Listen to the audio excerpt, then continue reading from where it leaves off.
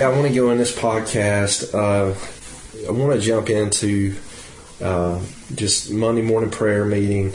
It's December the 2nd, 2013.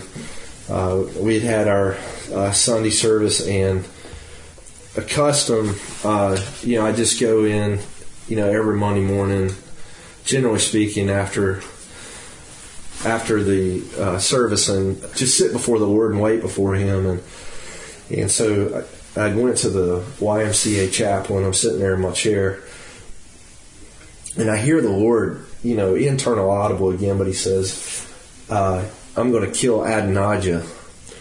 And I was like, all right, well, this is exciting to have on your Monday morning prayer agenda, Lord. And I sort of kind of taken back by that. And, of course, I went to Google, and I was like, who's Adonijah and what's this about? And so I oftentimes when the Word speaks, he can speak in these dark sayings or parabolically. And so I just, Proverbs 25:2 says the glory of God to conceal a matter is the glory of a king to search it out. And I've found this relationship with Jesus to be like, well, you're just going to have to search things out with Him because he kind of puts you on like a treasure hunt. So here I go on my treasure hunt with Google. And so I type in Adonijah, and Adonai found out means my master, and Jah means I am. And so I thought, well, all right, who is this Adonijah guy? And I'm just going to, without like getting into all the textual aspect, just go over this with you, and hopefully your biblical history can be brought up to date on what was happening with Adonijah, and then you can study it for yourself. But Adonijah was number one. He was Solomon's brother. He was Absalom's brother, and he was David's son.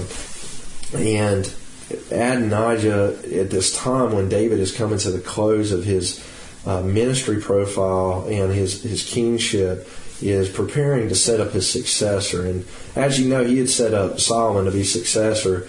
And however, Adonijah figures, I guess he wants to be king, and so he's going to make himself king. And in the narrative and story that's arranged about him, he gets Joab, and who is, have been like the general of the army, or you could say like the head of the Joint Chiefs of Staff, to defect with him. And he also gets Abiathar, who would be like the chief pastor or the chief priest of the entire nation, to get him, and he defects with Adonijah. And Adonijah goes and, they throw this party for him because he's going to be king, because now he's getting some core leadership and other people to come around him to celebrate him.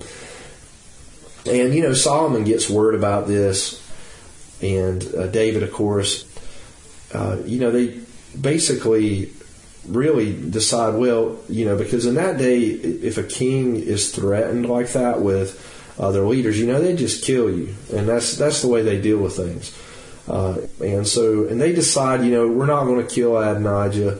He's not going to be king, and it doesn't matter because David is already determined, and ultimately God had determined that Solomon is going to be set up in David's stead as a successor. Well, Adonijah makes this fatal move after this, and he decides that he's going to sleep with the Shulamite. I believe it was one of David's concubines, and upon making that decision, it infuriates Solomon, and he has Adonijah killed. Later on, Joab's going to be killed, and Benaniah is going to take his place, and then also Abiathar is going to be banished to Anathoth, to a wilderness environment, and of course Zadok's going to come on and be the new high priest of Israel under Solomon's reign. Well, so just going back to, here I am doing my own biblical study and narrative and historical study, and I know that you could go into this deeper and more thoroughly, but that's just give you, that. And so I'm like, okay, so this guy Adonijah, his name means my master I am. He desires to become king. And apparently David and Solomon and this whole group of, this succession that's going on, they don't seem to care if his brother wants to be king or not, because they sort of, maybe almost doesn't matter to them. But the point is that Adonijah, when he sleeps with the Shulamite, this is where this thing goes south. Now, sitting before the Lord, and he says to me, he's like, I don't really, it's not in your best interest, son, or nor is it in any other leader's best interest to want to be king more than me. To have a place in your heart where you want to rule, but you want to rule apart from me, because he said, this thing is coming to a close, and we know that Jesus is the King of Kings and the Lord of Lords. And he shares with me that many people that are in leadership have a desire in them to basically lord over his people, and that he's very jealous for his people, and he's not going to have anybody be master and create a master-slave kind of relationship with the people in the body of Christ, or even in other fields of leadership, education, governmental fields, and all the different fields that, he's not going to have it. And so I said, and then he says to me, he said, I'm not going to have it from you either. And I said, oh, Lord, I just repent. What else am I going to do? I don't even know what's in my heart and what I'm capable of.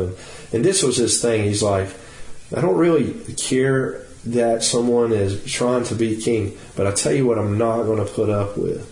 And he said, and that's someone who's trying to master my people, the Shulamite, the remnant, or the bride of Christ. He's, I'm not going to have that. And I'll take leaders out of the picture if that's going to be their mechanism. And I'm just not going to put up with it. And so, in the middle of all this, I'm looking up I'm looking this up, and I come across this poem by William Ernest Henley, and the name of the poem is Invictus.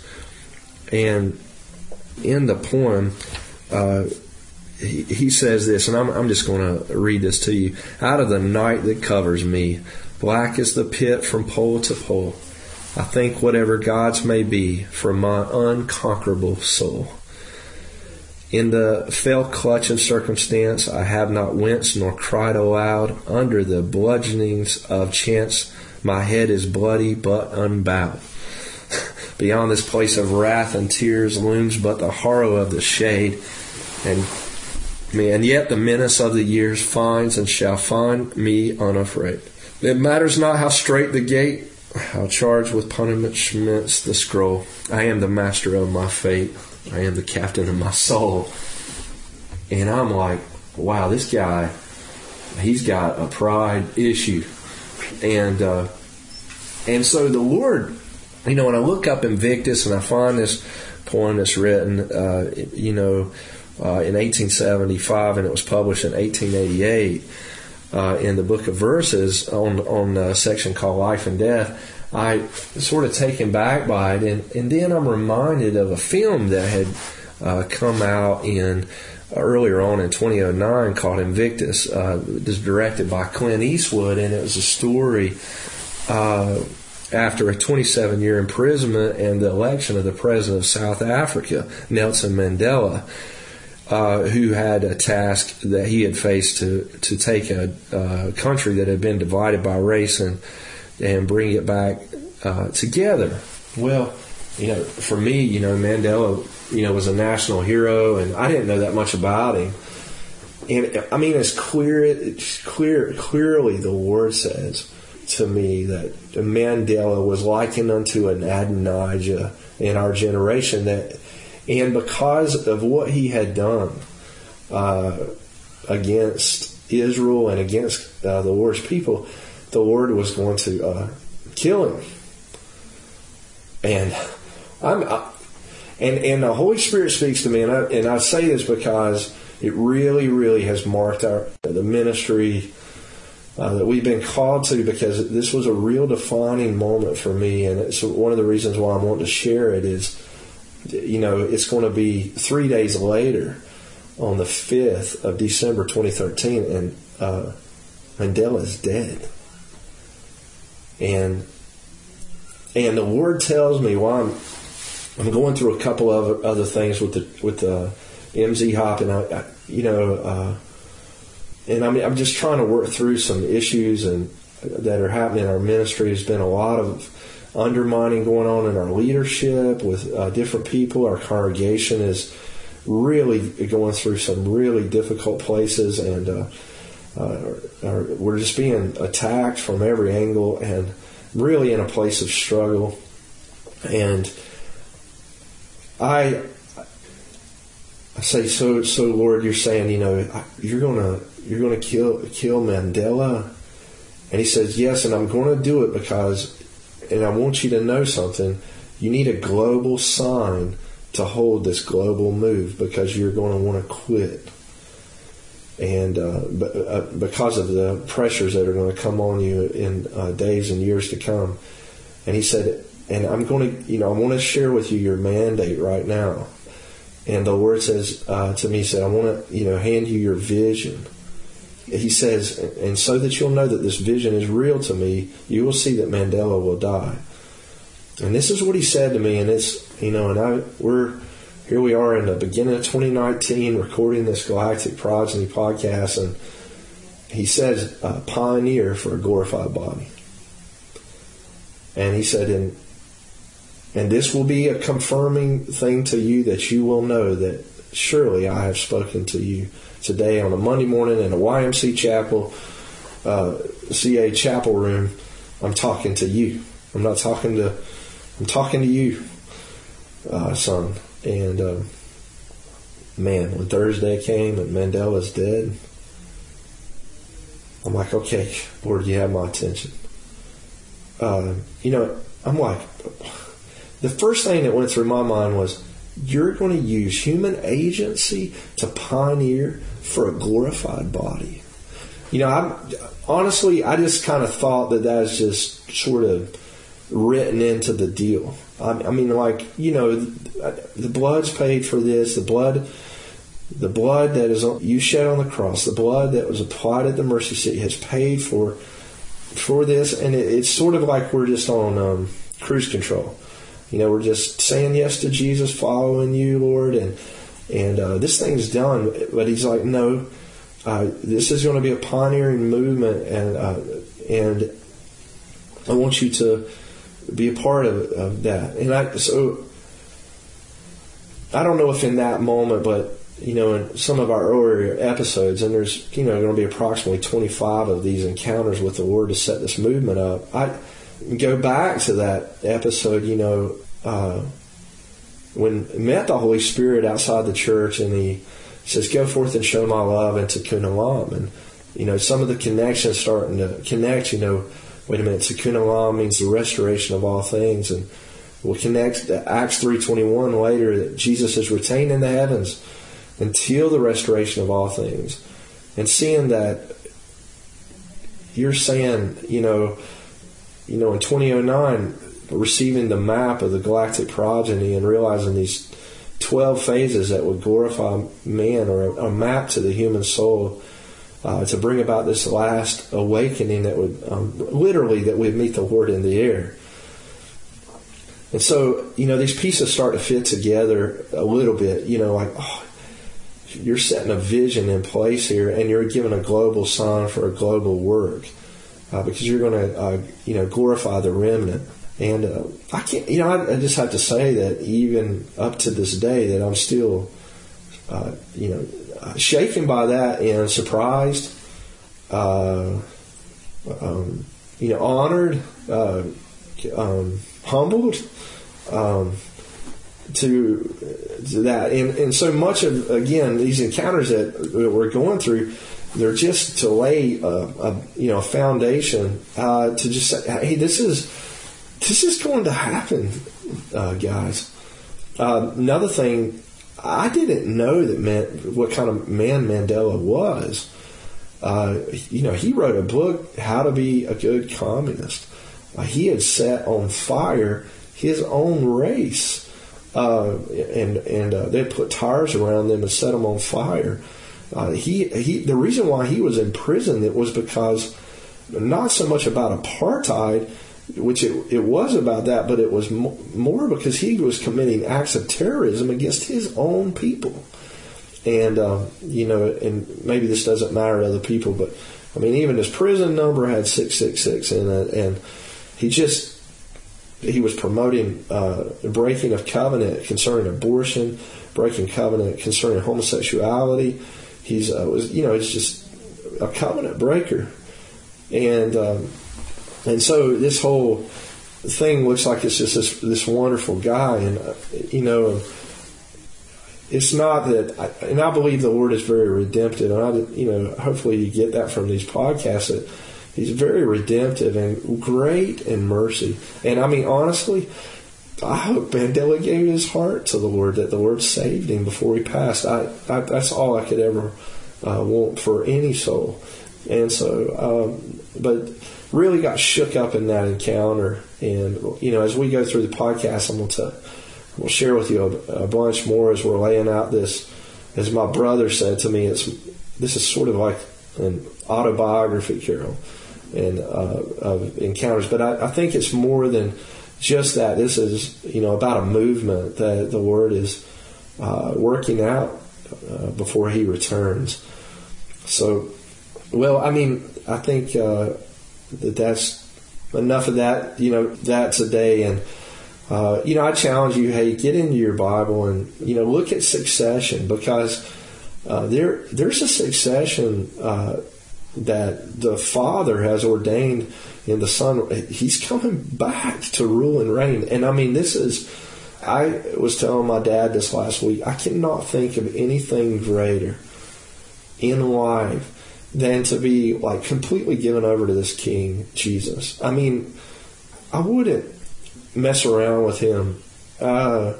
He is the most lovely, kind person, but He is also very much wanting to lay this beautiful work to our Father. And I just hope that you'll be encouraged by this podcast. Hopefully it'll help maybe connect some dots for you, and that you'll be encouraged in this last great move for awakening, and the structure that God the Father intends by the blood of Jesus and the work of the Holy Spirit to bring about on the earth. Let's just close in prayer. Jesus, we give you honor, glory, praise that you're due, with a glad and happy heart, filled with joy. You are going to receive the reward of your suffering. Everything that you've been through, Lord, it's going to come to pass. You're going to get your high priestly prayer answered. Father, make them one as we are one. You're going to get what you want. The Father is making sure of it. Lord, we just thank you for what you've done for us. And we pray that you give us the courage, the nobility of courage, the security of knowing that all we need is you to go all the way until we meet you.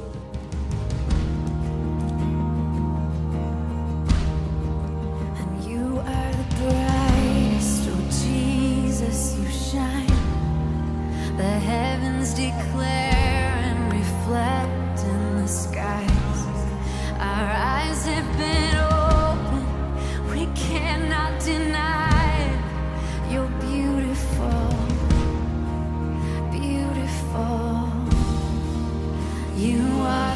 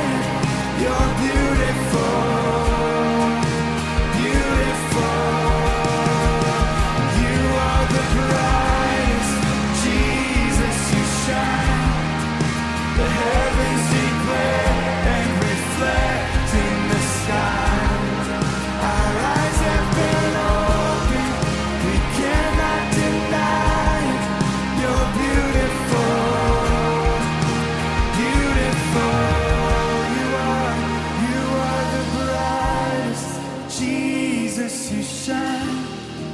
The heavens declare and reflect in the sky. Our eyes have been opened, we cannot deny. You're beautiful, beautiful. Christ, Jesus, you shine. The heavens declare, reflect in the sky. And our